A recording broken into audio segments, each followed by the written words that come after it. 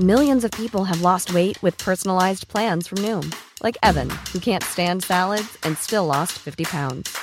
Salads generally for most people are the easy button, right? For me, that wasn't an option. I never really was a salad guy. That's just not who I am. But Noom worked for me. Get your personalized plan today at Noom.com. Real Noom user compensated to provide their story. In 4 weeks, the typical Noom user can expect to lose 1 to 2 pounds per week. Individual results may vary. Hey, it's Ryan Reynolds, and I'm here with Keith, co-star of my upcoming film, If, only in theaters May 17th. Do you want to tell people the big news? All right, I'll do it. Sign up now and you'll get unlimited for $15 a month and 6 months of Paramount Plus Essential Plan on us. MintMobile.com/switch. Upfront payment of $45 equivalent to $15 per month. Unlimited over 40 gigabytes per month. Face lower speeds. Videos at 480p. Active Mint customers by 531.24 get 6 months of Paramount Plus Essential Plan. Auto renews after 6 months. Offer ends May 31st, 2024. Separate Paramount Plus registration required. Terms and conditions apply if rated PG. Hey, I'm Ryan Reynolds. At Mint Mobile, we like to do the opposite of what Big Wireless does. They charge you a lot.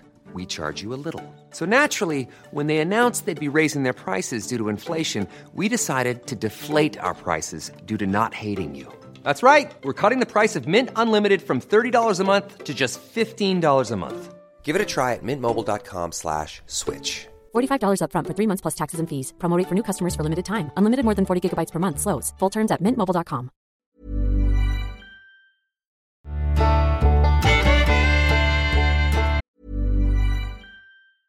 Hey, I'm Ryan Reynolds. Recently, I asked Mint Mobile's legal team if big wireless companies are allowed to raise prices due to inflation. They said yes. And then when I asked if raising prices technically violates those onerous two-year contracts, they said, "What the f*** are you talking about, you insane Hollywood ass?"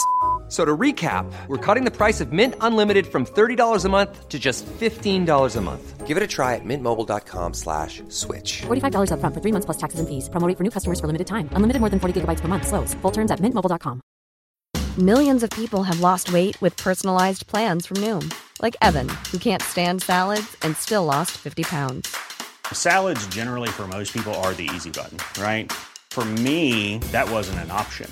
I never really was a salad guy. That's just not who I am. But Noom worked for me. Get your personalized plan today at Noom.com. Real Noom user compensated to provide their story.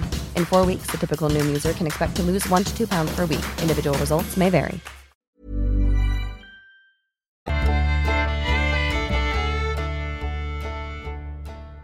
My name is Jake, and a National Guard agent. My unit and I were deployed to a remote region in Appalachian Mountains to investigate the sudden disappearance of several hikers and campers. As we arrived, we were immediately met with fearful whispers and nervous glances from the few remaining locals. They told us terrifying stories of a creature called the Crawler, which had been spotted lurking in the shadows of the dense forest. Though the stories seemed unbelievable, the fear in the eyes of those who had seen the Crawler was genuine. Unsettled but determined to find the missing people, my unit and I ventured deep into the uncharted wilderness. The locals gave us a map of places where disappearances happened. Our search led us to a series of underground tunnels and caves, a hidden world that seemed to stretch on forever. As we descended further into darkness, our flashlights barely cutting through the gloom, we came face to face with the horrifying reality of the Crawler. It was a monstrous being, unlike anything we'd ever seen, capable of hunting and killing with terrifying ease. We spotted it while it was devouring some corpse. We aimed our rifles and started shooting. We knew we had to use our tactical training and survival instincts to evade the creature. The creature was fast, even killing few of our men, but in the end had fallen under the barrage of our bullets. As we approached the carcass of a cryptid, we noticed a stamp that said United States Government. As we returned to the surface, carrying the lifeless carcass of the Crawler with us, we couldn't help but wonder what other secrets lay hidden in the uncharted wilderness. Our mission had succeeded, but the truth we'd discovered left us questioning the world we thought we knew. In the end, we'd vanquished the cryptid, but the secrets of government involvement that surrounded it would continue to haunt us.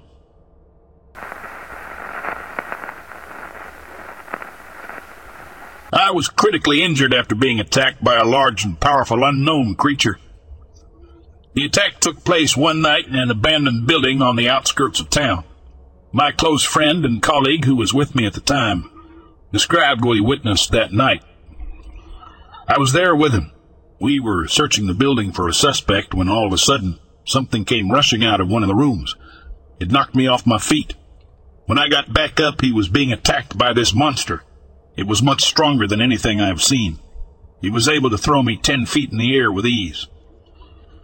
My partner pulled up his firearm, firing it several times, but it wouldn't budge an inch, like the bullets didn't even bother it. I don't know what happened after that. I blacked out for several moments. When I came to, the creature had already disappeared, and I was unconscious, badly injured and bleeding with a head injury and broken ribs. I remember seeing my partner pointing his firearm at an unknown creature. I felt my gun jam. When I looked up, the unknown being seemed to disappear in front of me. I went to check on my partner and found him not breathing. I was able to regain consciousness, but quickly collapsed again shortly thereafter. Police officers were immediately dispatched to the scene. They took both of us to a nearby hospital for treatment. We both sustained serious injuries and were unable to work for several months during the recovery period.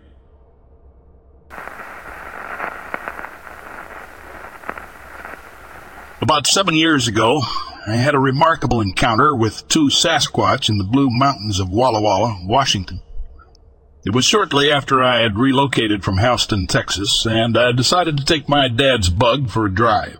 I ventured up Mill Creek Road, which led me to Squaw Springs campgrounds. It was quite a journey, about an hour and a half into the Blues on a somewhat gravel road. If I recall correctly, it was either July or August. As dusk settled in, I turned on my headlights while navigating a bend in the road. That's when I spotted them crossing the road, 2 impressive creatures. One stood approximately 8 feet tall, while the other was around 7 feet. They locked eyes with me, and the reflection of my headlights revealed their eyes to be a striking yellow color. The sun's gentle glow highlighted their bodies, making it evident that these were not bears or elk. I brought my vehicle to a halt as they crossed, hoping to catch another glimpse as they disappeared into the woods. Unfortunately, I couldn't see anything further, nor did I detect any peculiar odors. I searched for tracks, but the ground was too hard to find any conclusive evidence. So I returned to my bug and headed home. A week or two later, while shopping at the Eastgate Mall, I stumbled upon a Bigfoot display arranged by 2 individuals named Paul Freeman and Wes Summerly. They had set up an exhibit featuring 2 stuffed Bigfoots. Intrigued, I shared with them my encounter in the Blues. They informed me that the creatures I had seen were a male and female couple that had been spotted numerous times. Freeman, in particular, had made notable discoveries, uncovering miles of tracks and capturing video footage of Bigfoot in the area. However, over time, it became evident that Freeman had fabricated a significant portion of his evidence, which was disappointing because I believed he possessed genuine material. Nonetheless, I formed a friendship with the Summerlin family and even accompanied them on a search for Bigfoot. Wes, in particular, had a wealth of stories, hair samples, photographs, and more. He never sought to sensationalize the matter. He simply believed, and that was enough. Unfortunately, was passed away some time ago, and I don't believe any substantial research is ongoing in the area. However, a friend and I still venture into the mountains a couple of times a week, continuing our quest. I know Sasquatch is here. I've seen them with my own eyes. The number of sightings may have decreased since Freeman's departure, leading some to doubt their existence. It's an ironic situation because deep down you know Bigfoot is real, yet the evidence you stumble upon sometimes points in the opposite direction, despite your first-hand encounters.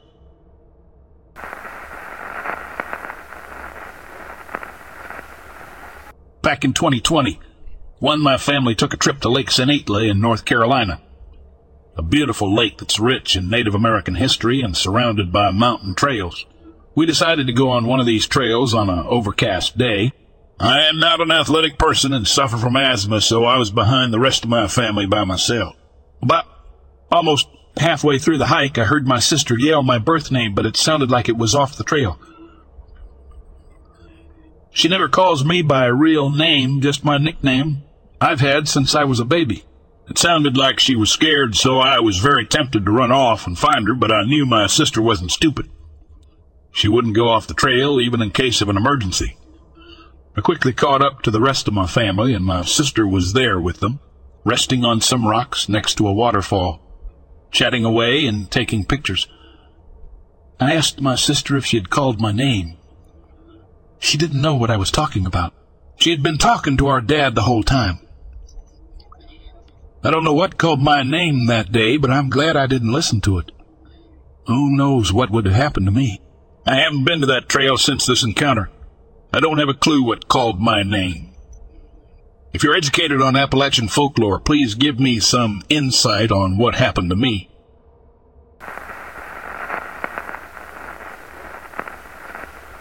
When I was 6, I got up in the middle of the night to get a glass of milk. Being that I was 6, I went through the back door to the back porch to pee.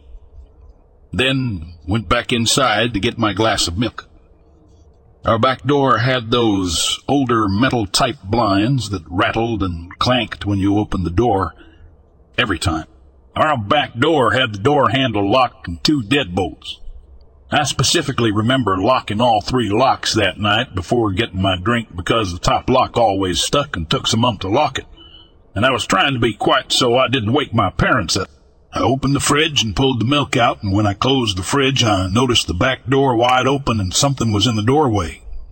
I remember standing there for what seemed like hours, and it was probably only a few seconds before I ran to get my dad. When I woke him up and we went to the kitchen light was on. I did not turn it on, and the back door was still wide open. I didn't open it. I know I closed it. I did not hear the blinds rattle when it opened. I don't know what I saw, but something was there, and I know 100% that I shut and locked that door, and short of a couple hits from a sledgehammer or tornado, that door wasn't going to be blown open by the wind, especially with both deadbolts. That freaked me out pretty good. I can't explain it to this day, but it still makes the hair on the back of my neck stand up. On another occasion, more recently, in high school, we had a school function, and were allowed to take our own vehicles. So my buddies and I took my truck and headed to the function, except we had a couple bottles of Jack with us. I proceeded to get ripped throughout the night, and when it came time to leave, my friends were not going to let me drive. Well, I somehow got my key from one of them, got in my truck, locked it, then started it, threw it in reverse, and went backing up, almost hit another car.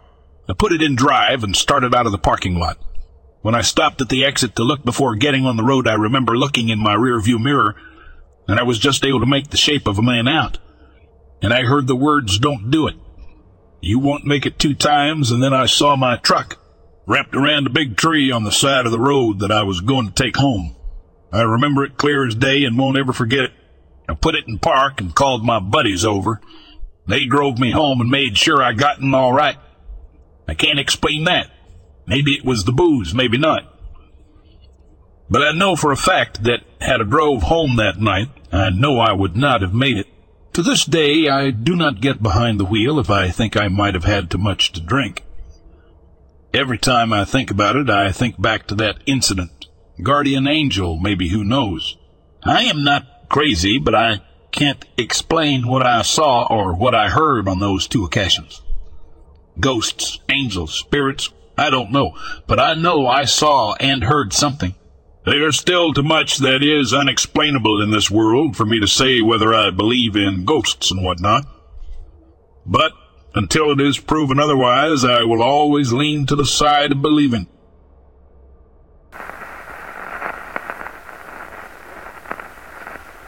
My parents got married in 1979 and moved to Belton. They had my older sister, and shortly after that my mom's dad died. Several months passed, and one day they went into a Chinese food place where they were close friends with the family that owned it. As they were eating, the wife of the owner came over to their table to tell my mom that her father had come in the previous day. She noted the specific table and chair he had sat at, and a vivid description of him. She said he had been asking about each one of them, including my older sister. He had been dead for 5 months or so.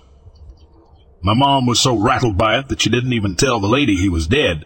To this day, she doesn't really like to talk about it. Crazy stuff.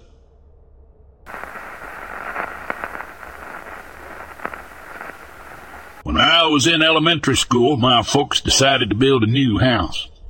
The spot they chose was a spot that an old house had been standing on.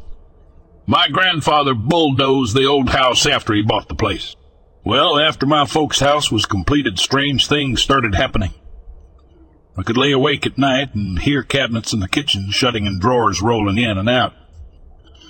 Never really scared me, it just became normal. Everyone in the house could hear the same thing. My great-grandmother absolutely refused to go into our house because she believed it to be haunted. Example, she told a story, and we did look it up in old newspapers to confirm it, that just across the road a boy had been killed by a shotgun accidentally going off as he crossed the fence.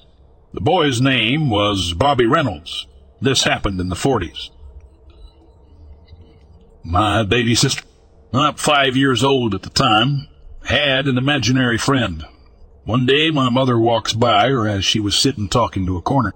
Mom asks, "Who are you talking to?" My sister's answer, "My friend Bobby." No one had ever told her about me great-grandmother's story for fear it would frighten her. My mom doesn't believe in ghosts, but she does believe in angels. She believes that Bobby is my sister's guardian angel.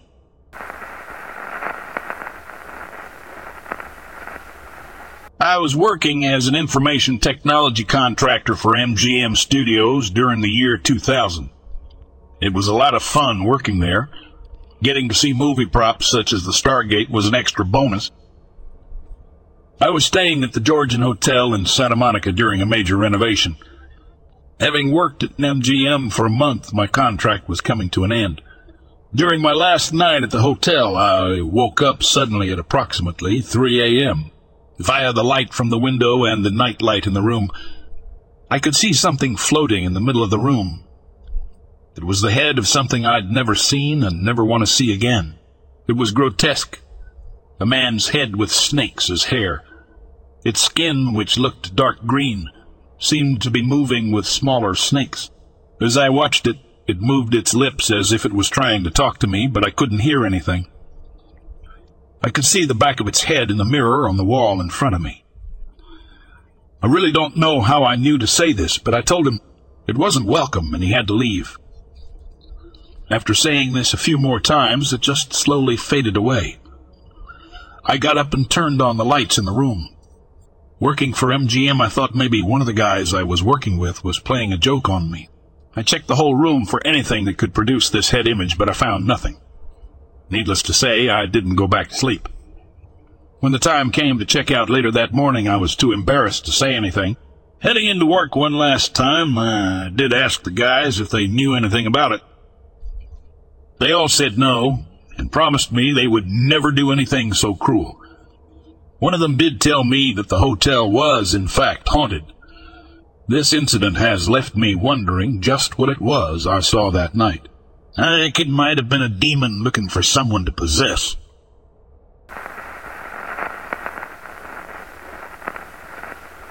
I never imagined that a routine day as a Navy fighter pilot could turn into an experience that would challenge everything I thought I knew about the world. My name was Winston, and on that fateful day near Hawaii, I became a witness to something extraordinary. As the sun cast its golden rays upon the military base, I soared through the sky in my fighter jet, keeping a vigilant eye on the radar screen.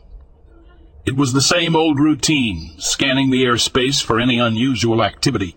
But little did I know that destiny had something entirely different in store for me. Suddenly, amidst the blips and pings on the radar, a strange dot caught my attention. It didn't match the usual signatures of other aircraft or any known object.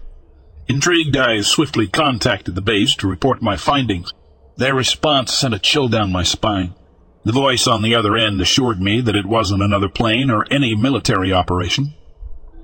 They ordered me to investigate further, to pursue the mysterious dot and uncover its nature.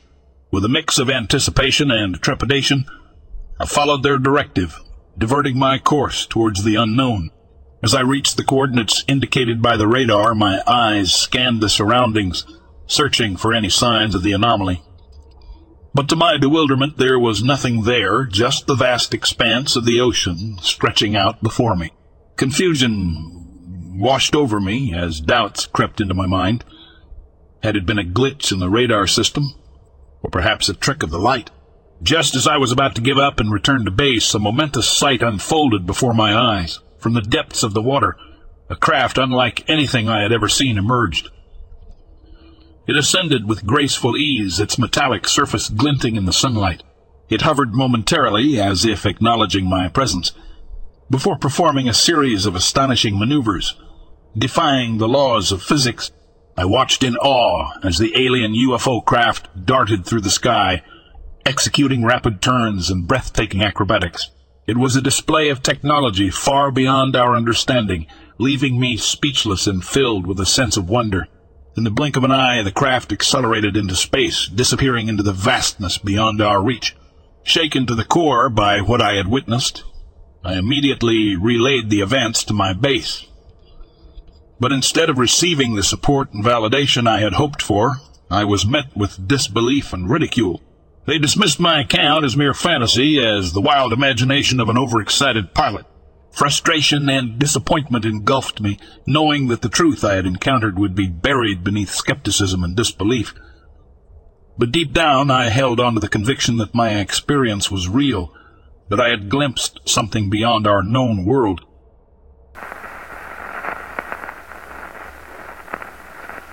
In my early 20s, a friend and I decided to go out into the mountains of western Utah. It was very secluded. We saw one person while we drove out to the place. The nearest town was easily 30 miles away. We went out to Gold Pan, drink, and just generally get away. The roads were rough and looked to be rarely used. It's rocky desert mountains that is covered in juniper trees. So we find an old wash and set up camp. We looked for gold until nightfall. Didn't find any, so we set up our sleeping bags in the back of my truck. So we go to sleep. And I wake up to the slightest noise. My wife says a mouse fart could wake me up. Now here's where it gets strange. I wake up and remember seeing lights. Not from the fire, not from my truck, but it flooded the area. I sat up and then my memory stops. I wake up and chalk it up to a dream and think nothing of it. I didn't dwell on it, and just put it to the back of my mind. Then realized 6 or so months later that it wasn't a dream. I distinctly remember rolling to my back and grabbing the side of my truck to lift myself up. I remember the white light bathing the area. Now, I'm not one to believe abductions or anything like it, but this has me on the fence. We were east of Area 50, one by about 150 miles. I don't remember the source of the light.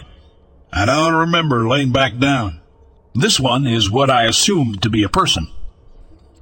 While camping in the mountains of southern Wyoming, we were off the main road by about half a mile. There was an open meadow to our north and thick forest to the east, west, and south. Before sundown, I went into the woods to the east of us and gathered some wood. This isn't a hugely used area, as the road's rough, and it's kind of a local gem that not many people know about. So it was odd to come upon some sort of structure made from felled trees. There were a ton of carvings into the aspen trees all around the structure. Now, I say structure because it wasn't a teepee or lean-to. It was almost a mix between them, with a fire pit dug out in the center. Altogether, not too creepy. It was actually pretty cool because at the peak of it was probably 20 feet high. The carvings were weird. They weren't letters or numbers, but symbols, some of which I've never seen. So I take what wood I could find and throw it in the fire and get ready for bed. I wake up to a noise, small animals scurrying around the tent. I'm not too worried. I shuffle and the animal runs off. I see a light moving through the tent and figure. It's a car coming down the road. I sit there and think about it and realize it's not coming from the direction of the road, but from where the structure was. So I unzip the flap and look through the screen. There was a flashlight walking through the woods. I can see the wobble of the person walking, but the light is making it impossible to see the person. Now, we are miles from town. At least 15 miles and no campground for miles. There was no tents or campers anywhere near us. I look at my watch and it's 2 a.m., so someone is walking through dense forest at 2 a.m. during a weekday. I sit back and watch as it stops. It's got to be at the structure right near it. So as I sit and watch the light, it's not moving, not looking the felled trees up and down, or looking around. It's just sitting there. It sat still for 5 minutes and didn't move, didn't shuffle, nothing. Completely still. So I grab my mag light and turn it on in the direction of the light. As I shine it on them, the light turns off and I see someone step behind a tree. I keep it there and yell out hello. Nothing. So I wake up my wife and kids and put them in the truck and lock it.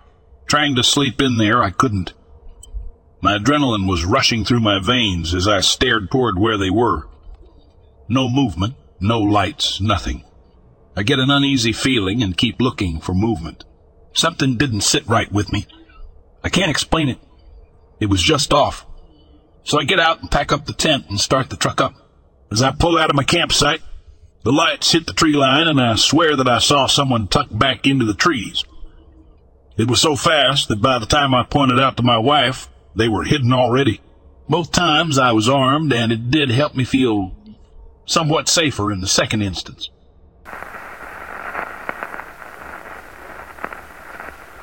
A few years ago, I went on a solo camping trip for 7 days in western Maryland near the Appalachian Trail. A few days into my trip, I set up camp a good day's hike from the main path, made my dinner, and settled for the night. For whatever reason, I couldn't sleep that night, despite being exhausted, so I decided to give myself a ham sandwich to relax. I was using a cover instead of a sleeping bag, so I got out of my sleeping bag, pulled my pants down, and started giving myself the business. Keep in mind it's pitch black outside. New moon. Reason I went when I did. Halfway through my polishing job, I hear someone cough. I immediately stop and hold my breath and listen. A couple seconds pass and more coughing. It's 100% a human cough. I can't tell the direction it came from, but it was close. 100 yards or so. I call out hello, and there's no response. I stood there for what felt like 15 minutes and then sat down and stayed awake the rest of the night. When morning came, I spiraled out and searched the area. No signs of any campsite or pushed around ground. Never heard or saw anything after that night and just pushed it to the back of my mind. No one will ever be able to convince me it wasn't a human cough.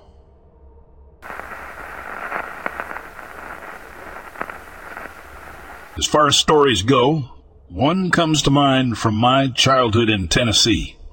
I was told it by an older neighbor of mine who had also grown up in the area.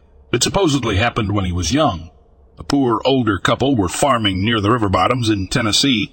One day, a group of young boys were out near their farm and decided to spook the old couple's mule.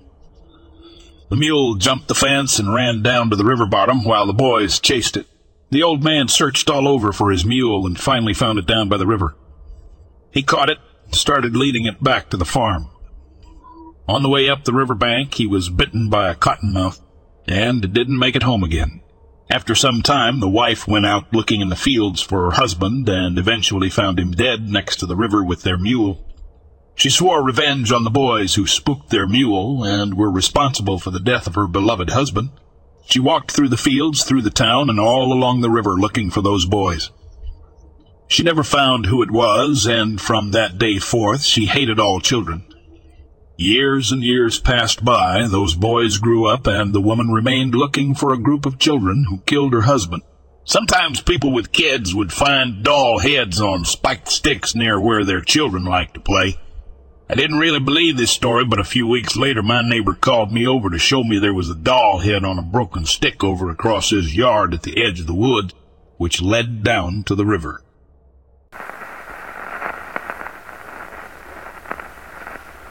As part of a 4-member Navy SEAL team, we embarked on a top-secret mission to investigate the mysterious disappearance of an American diplomat near a remote underwater research facility located off the coast of Albania. Our objective was to uncover the truth behind this puzzling incident.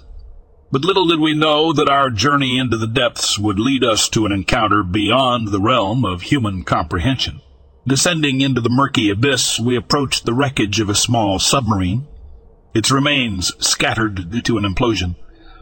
Carefully scouring the underwater surroundings, our eyes fixated on a significant discovery. a watch that bore an uncanny resemblance to that of the missing diplomat. A sinking feeling gripped our hearts as we deduced his fate. He had perished in the depths of the sea. Resurfacing to report our findings to High Command, we anxiously awaited the arrival of a chopper that would transport us back to safety. Positioned near a dense woodland area, a foreboding sense of unease began to settle upon us. It was as if the air itself held a whisper of impending danger. Suddenly, from the depths of the sky, a creature emerged, tearing through the fabric of our reality. My gaze fixated upon its grotesque form, attempting to process the nightmare that stood before us. Its head, round and human-sized, lacked a beak and instead sported enormous bat-like wings that extended from its sides. The body stretched approximately 5 to 6 feet in length, while its massive wingspan measured a daunting 25 to 30 feet. Jet, black and devoid of feathers, its skin resembled that of a bat, adding to the terror that emanated from its very being. A long, slender tail, reminiscent of a dragon, protruded from its form, sticking straight out. Contrary to the graceful flight of a bird, this abomination glided ominously just 10 feet above the ground, moving at a plodding pace. After covering a distance of 50 to 75 feet, it suddenly unleashed a mighty flap of its wings, never altering its elevation, and soared directly toward our team. In an instant of sheer horror, it impaled one of the SEALs, piercing through his body with ruthless precision. The remaining members of our team unleashed a hail of gunfire in a desperate attempt to ward off the abomination. Its piercing screech filled the air as it retreated, vanishing into the darkness from whence it came. Left standing in shock, we exchanged glances, silently acknowledging the unspoken truth. No one would believe the horrors we had just witnessed. We understood the necessity of preserving our sanity and protecting our credibility. With heavy hearts and a shared understanding, we made a solemn pact to keep our mouths shut about the strange creature. We made up a fake story of how our fellow SEAL died, attacked by Stingray. Our commander believed us.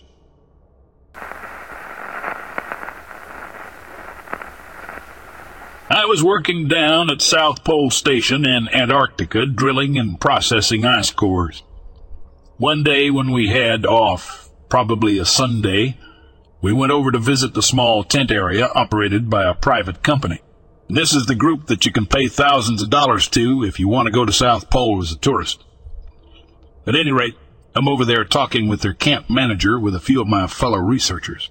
It was particularly low visibility that day, and the wind was howling. We stepped back outside the main tent to head back to the main South Pole Station, about 1/2 mile away, when we noticed a faint figure coming out of the snow. We watched as it got clearer and realized eventually that it was a man skiing, dragging equipment. He came up to us and introduced himself as Henry Worsley. He told us he was skiing across all of Antarctica and just happened to be the day he arrived at a pole. He wasn't allowed to accept any aid, so simply chatted with us and moved on. It was all so eerie. We found out a few weeks later that Henry died before completing his journey. I realized even later that pictures I took of him may very well be the last of him alive, and it really made the whole experience even more unsettling.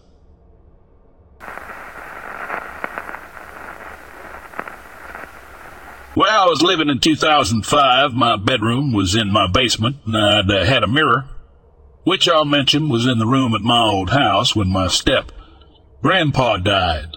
I had a ton of strange things happen in that house.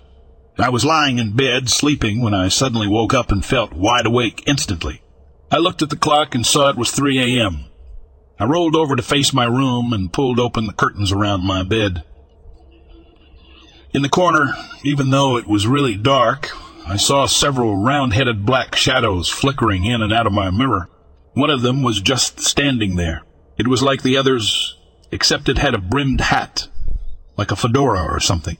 As I was pretty accepting of the paranormal even then, I asked them what they were doing and if they needed anything. They all stopped and turned around, staring at me with huge, round, glowing eyes. The one with the hat had red eyes. They just stood there for so long, I was pretty unnerved. Too scared to leave my bed, I closed the curtains again, rolled over and lay there until I fell back asleep about 40 minutes later. Before that, in about 1994, I saw my first UFO. After that, the next day, I was home alone doing my homework when there was a loud, forceful knock at the door. It was the only time our door knocker was ever used, I think. It had to be that because it was so loud. I also thought it odd because we did have a doorbell. I felt incredibly uneasy as I approached the door and looked through the movable peephole. It was facing forward and slightly up. It was a beautiful, bright, sunny day, which made what was at my door seem that much more crazy. It was the shadow or silhouette of a man in a hat. I frantically kept my gaze on the unmoving, pure pitch-black silhouette for about 3 minutes, when the knock came again without this thing moving, even harder and louder than before. I silently retreated to my parents' room, where I hid until my dad got home. I hadn't told anyone but my diary about my seeing the UFO. I'd never heard of the Hat Man back then. I figured it was might be. Now I wonder if they're not the exact same thing.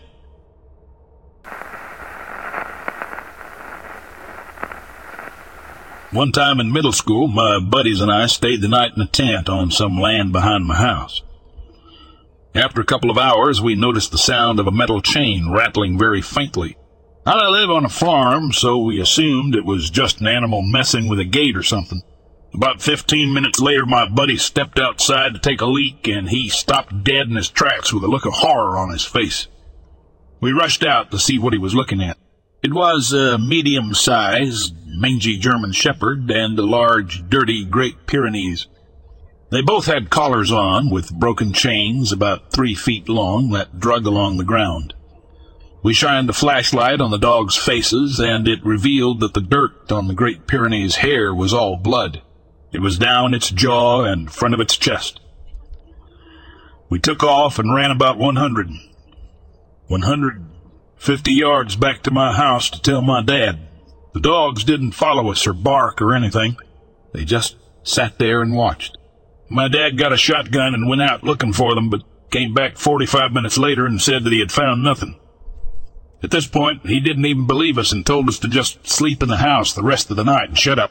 The next morning, my dad gets a call from our neighbor up the road to tell him that his border collie was killed the night before.